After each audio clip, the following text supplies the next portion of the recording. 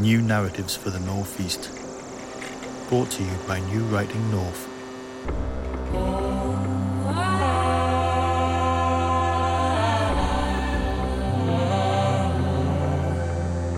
Telling fresh stories.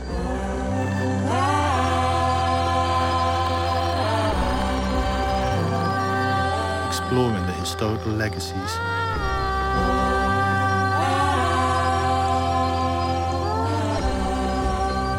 And looking to the future of the Northeast.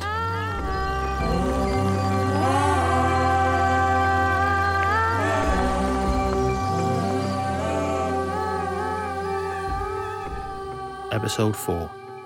About the future.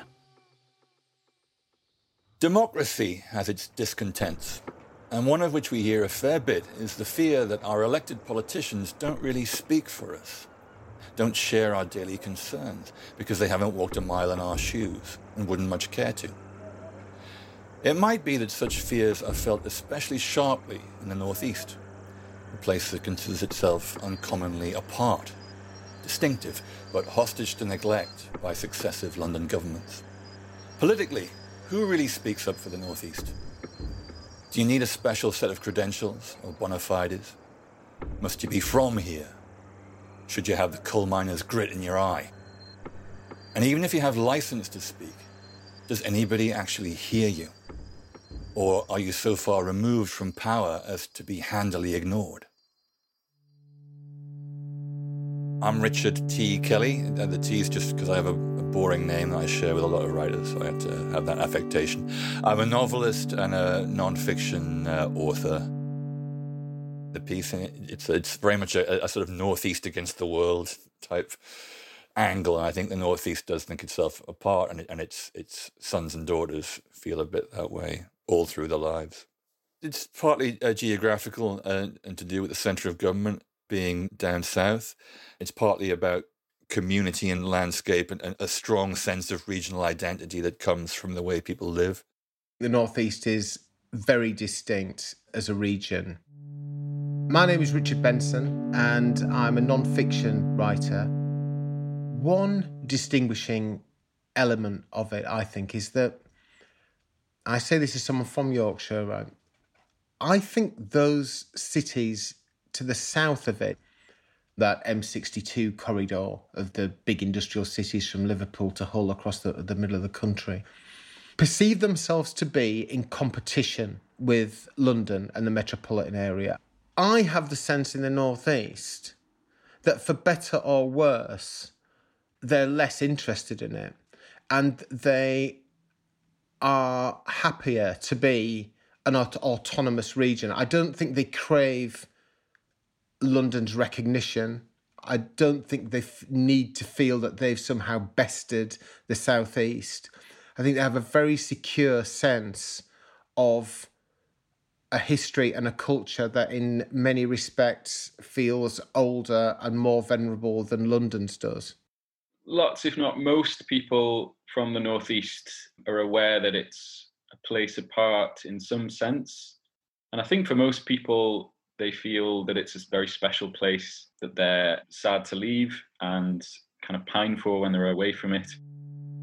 I'm Alex Niven. My job is lecturer at Newcastle University in English Literature, but I also write political commentary and kind of cultural analysis. Some people, of course, can't wait to get out, again, because it's a place apart in terms of its dislocation, if you like, from other parts of the country and its remoteness. On the other hand, lots of people, and I would say perhaps more people, go to London and the Southeast because that's where the work is. So there is a kind of narrative of migration. The Northeast is still, even in an age where unemployment has been replaced by higher employment, even though I kind of tend to think about in-work poverty now. But even in an era where employment's higher than it used to be, the Northeast is still tends to be at the bottom of all the kind of tables of employment. So people go to London to get jobs. There's definitely this kind of idea that if you don't leave for university or you don't leave when you're young, then you're stuck here.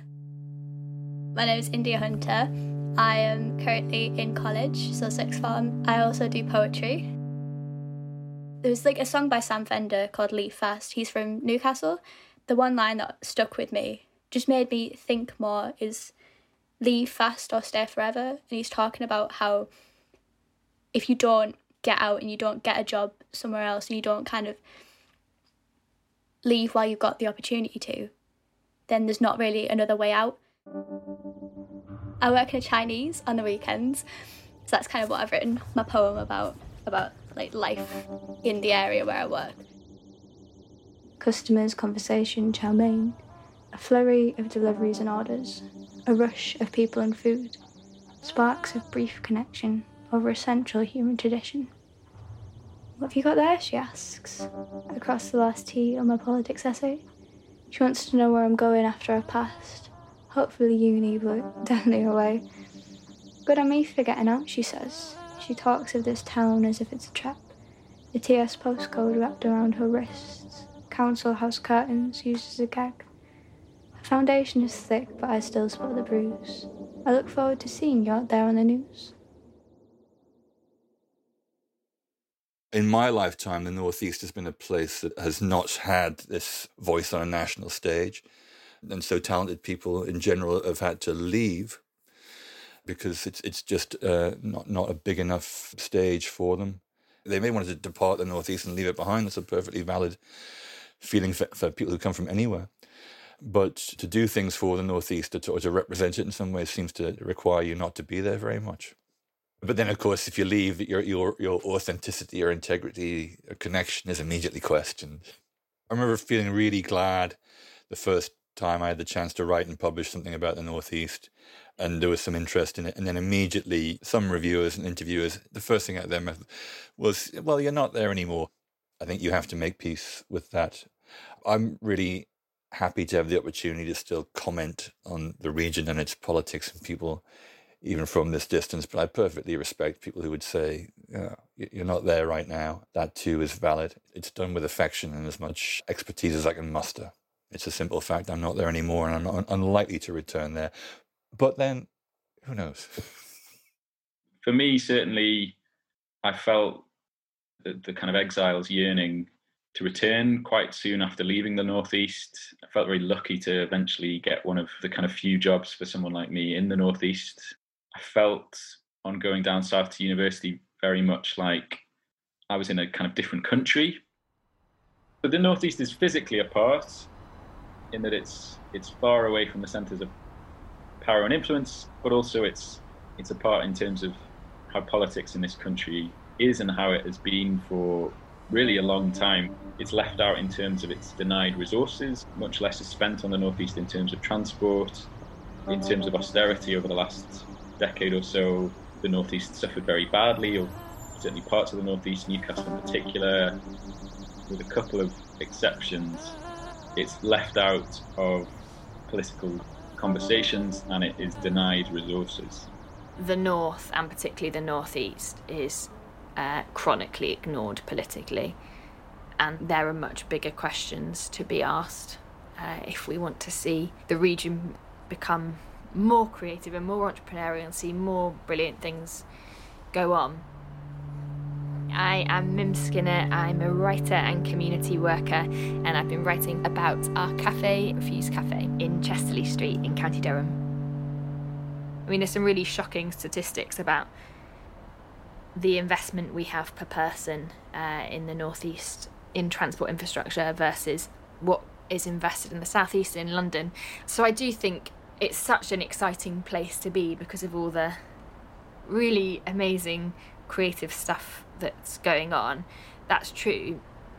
I think we need to invest in that potential as well in a kind of big scale way where we listen to voices in the Northeast in politics and it's prioritised as a region, and that creativity and ingenuity is really invested in, for example, in transport infrastructure.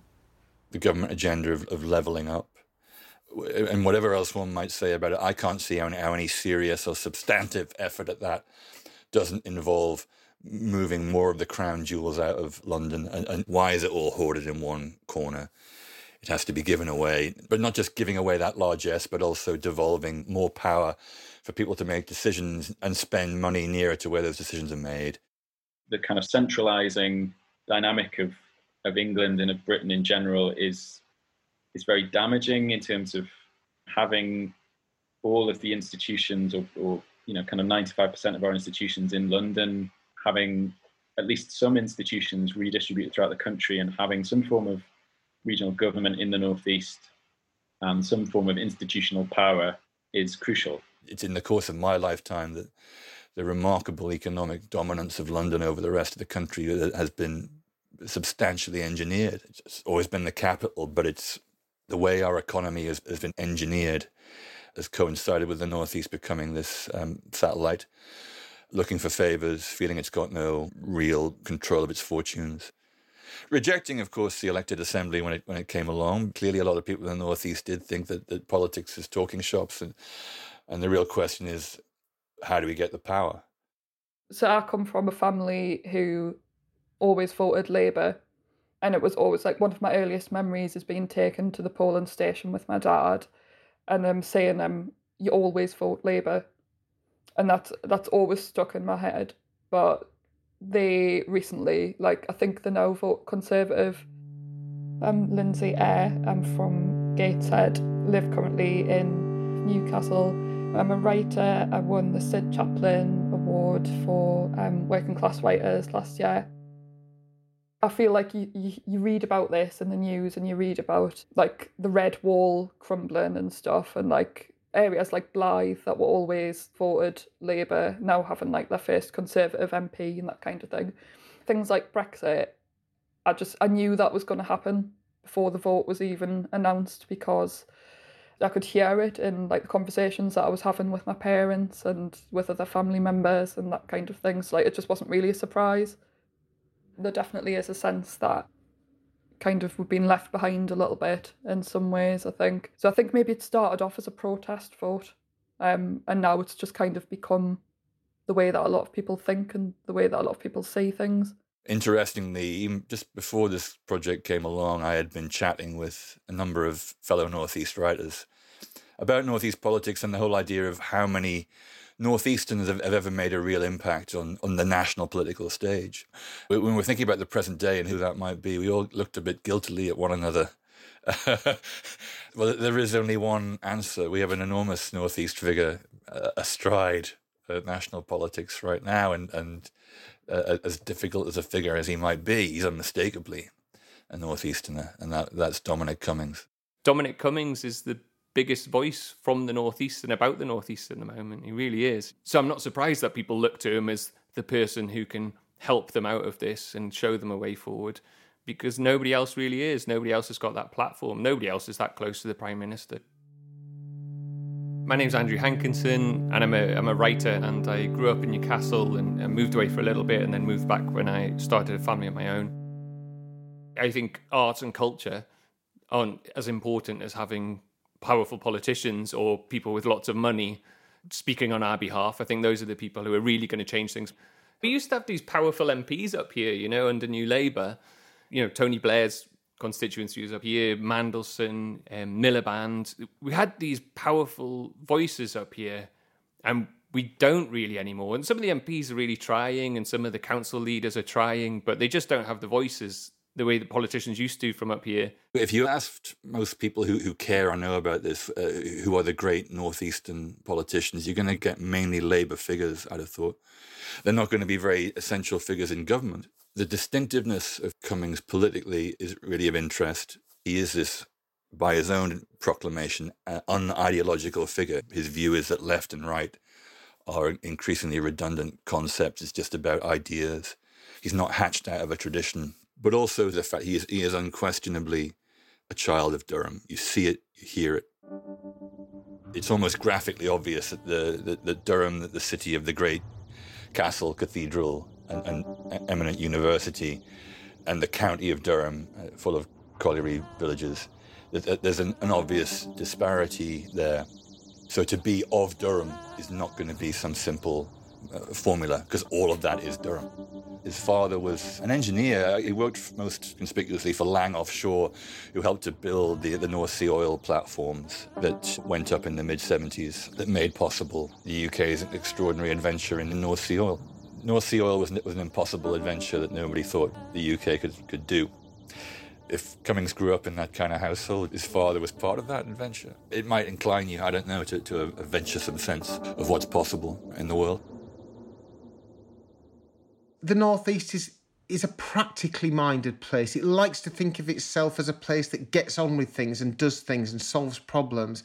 I remember talking to a man called Tony Quinn, who works in offshore renewables, very senior, and he felt that the North East was actually remarkable in the way that it had reinvented itself continually over history. It was actually incredibly good at reinventing itself. The shipyards were devastated, as we know, in the sort of 70s and 80s, but they reinvented themselves and actually created a huge industry for servicing oil and gas platforms, building oil and gas platforms. Then out of that came the technologies that support oil and gas, and now they were transforming to renewables. There's something hopeful about that, and the idea of the really genuine legacy of engineering knowledge and problem-solving knowledge that is just in the area because of the heritage. There's a pretty good claim that it invented the Industrial Revolution. Certainly, it gave us the railways, it gave us the way that we use electricity and power generation, shipbuilding expertise, all kinds of things. Certainly going back, the Northeast was a kind of wilderness, this quite violent border territory, up until the Industrial Revolution, which really flipped things on its head, so that you got, Newcastle, Leeds, Manchester, Liverpool, other northern towns becoming the centre of the country in terms of wealth generation, but also, the centre of the world in terms of, these kind of northern industrial cities being the kind of workshops of the world, and producing prodigious amounts of the world's goods, and inventing, in Newcastle, the kind of steam train was invented, the light bulb was invented. The Northeast was kind of a bit like Silicon Valley or Shanghai or something like that in the 21st century. This was the most advanced place in the world, really. I mean, for me personally, I would sort of point to the sort of this kind of modern or modernist heritage in the Northeast of kind of embracing science and technology in a way that is quite different from at least the stereotypes of English tradition. It scarcely needs repeating that of all the country's regions, the North East played the most illustrious role in Britain's industrial revolution of the 18th and the 19th centuries. The coal and the steel, the ships and the railways, the electric and the power generation, the engineering and the manufacturing, the new philosophies of science and society. To list and analyse the area's achievements in these respects is beyond the scope of this piece. The question is rather, does this past have continuity with the present? And can that continuity be helpfully adapted as a foundation for the future? The question of whether the North East is trapped by its history is a really interesting one. And it was really key to my approach beginning the piece, not at the end of it. And I really was corrected doing this because I realised that I thought of it a bit like that, if I'm honest. Slightly to my embarrassment now. I think that the idea that the North East is trapped by its history is more about what people on the outside think than what people on the inside think. People there actually have shown, a lot of dynamism in reinventing themselves. It's really true to say that we are going through a new industrial revolution. You could also say that we're just going through a new phase of the old one, and that this has been a 200, 300 year process.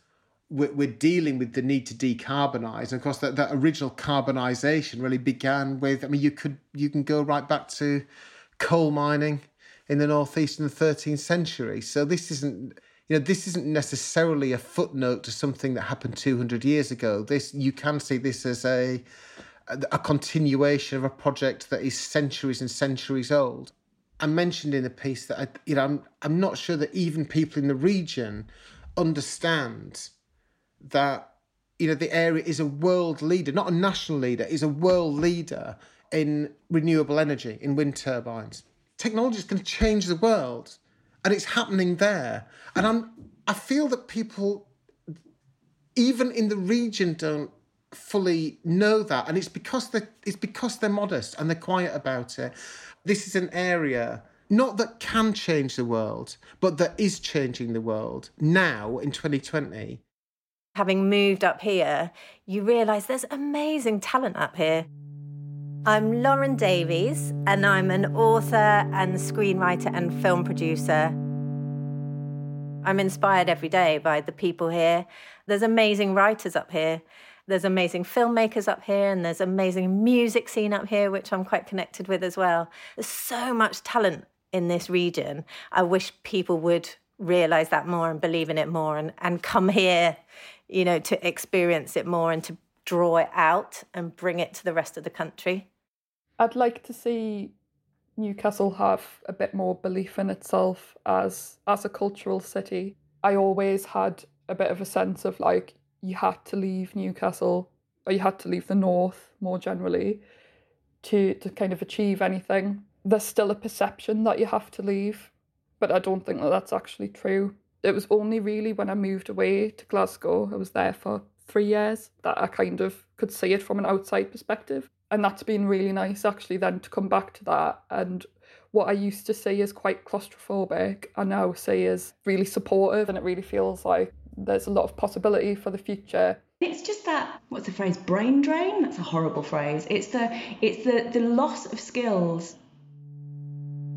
My name is Lizette Autumn. I'm a disabled writer, activist, poet. I do stuff with words.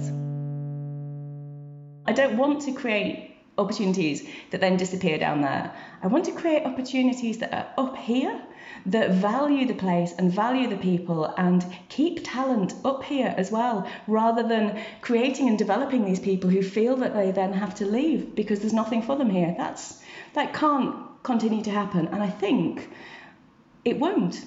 Around arts and writing and social enterprise, the North East is absolutely amazing. I also think there's something about the region that makes you more able to take risks. So it's not that there's kind of more ability to take risk, but there's more space for risk. And I guess risk takes time, and kind of creativity and ingenuity.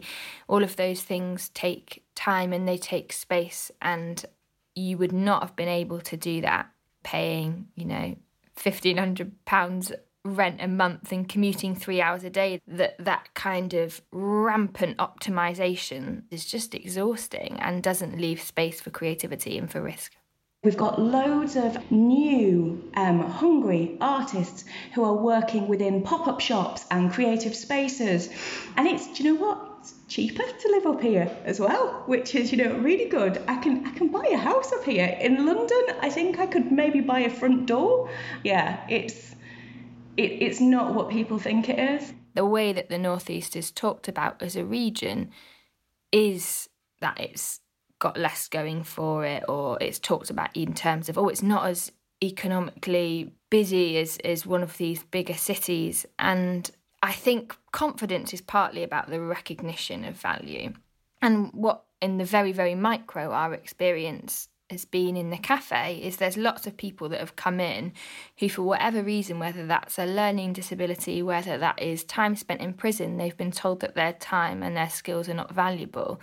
And what we've been able to see, and what has just felt amazing, is that as soon as people come into a setting where they're told, actually, what you have to give is valuable and you can contribute and you can participate and we are really in need of what you have, then actually it really flips the script in terms of confidence as well, and in terms of people feeling like they can do things and they can start businesses. And in many ways, our confidence is built by what we see people doing around us. So I guess what's then needed is a real recognition of that value coming from central government, coming from central media, coming from kind of the narratives in culture. And then we need to massively invest in what started in that creativity to help it grow and to help it sustain. Getting things in national magazines, national newspapers, getting books which are read across the country by people from up here, about up here, I think that's enormously important, because suddenly you've got a voice in the game, you know? It's like, without that, people don't really know what's going on up here. They have these ideas about what the Northeast is. But if we tell them that actually there's all this other stuff here, and this is what we want, and we're not satisfied with what we've got, and we need more, we need these things to change, and we're willing to do it, but we're going to need some help doing it, then suddenly people might realise. The region might have to look to itself and to solve these problems themselves and to do it itself, because the experience of the past is that if you wait for outside help, either it means the future kind of gets inflicted on you, or, probably even more common, the help never really turns up. While that can seem a bit bleak and lonely, it can also be quite empowering. If you do it yourself, no one can take it away, then it's yours.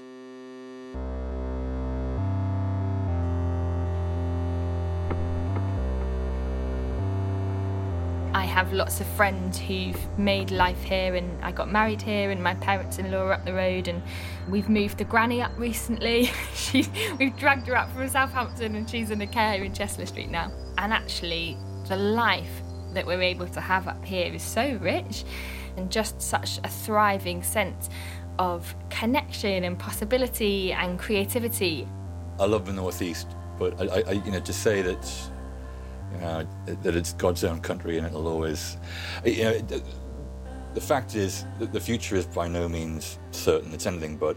It depends on how we behave.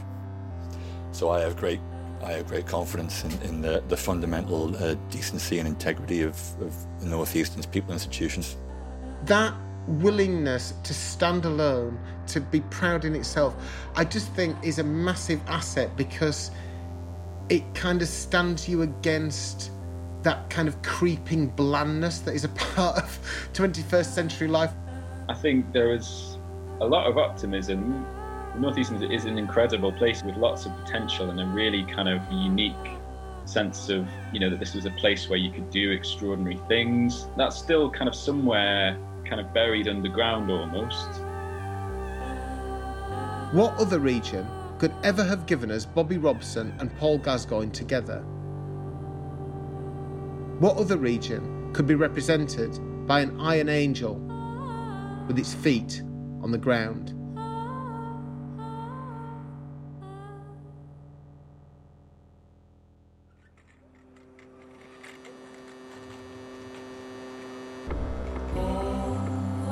New Narratives for the Northeast is a new Writing North commission of the Northeast Cultural Partnership, supported by the Heritage Lottery Fund.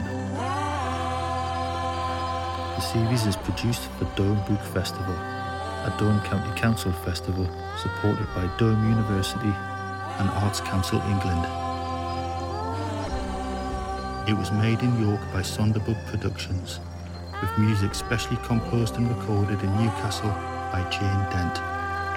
Find out more about the project and read the original essays and stories on the Durham Book Festival website.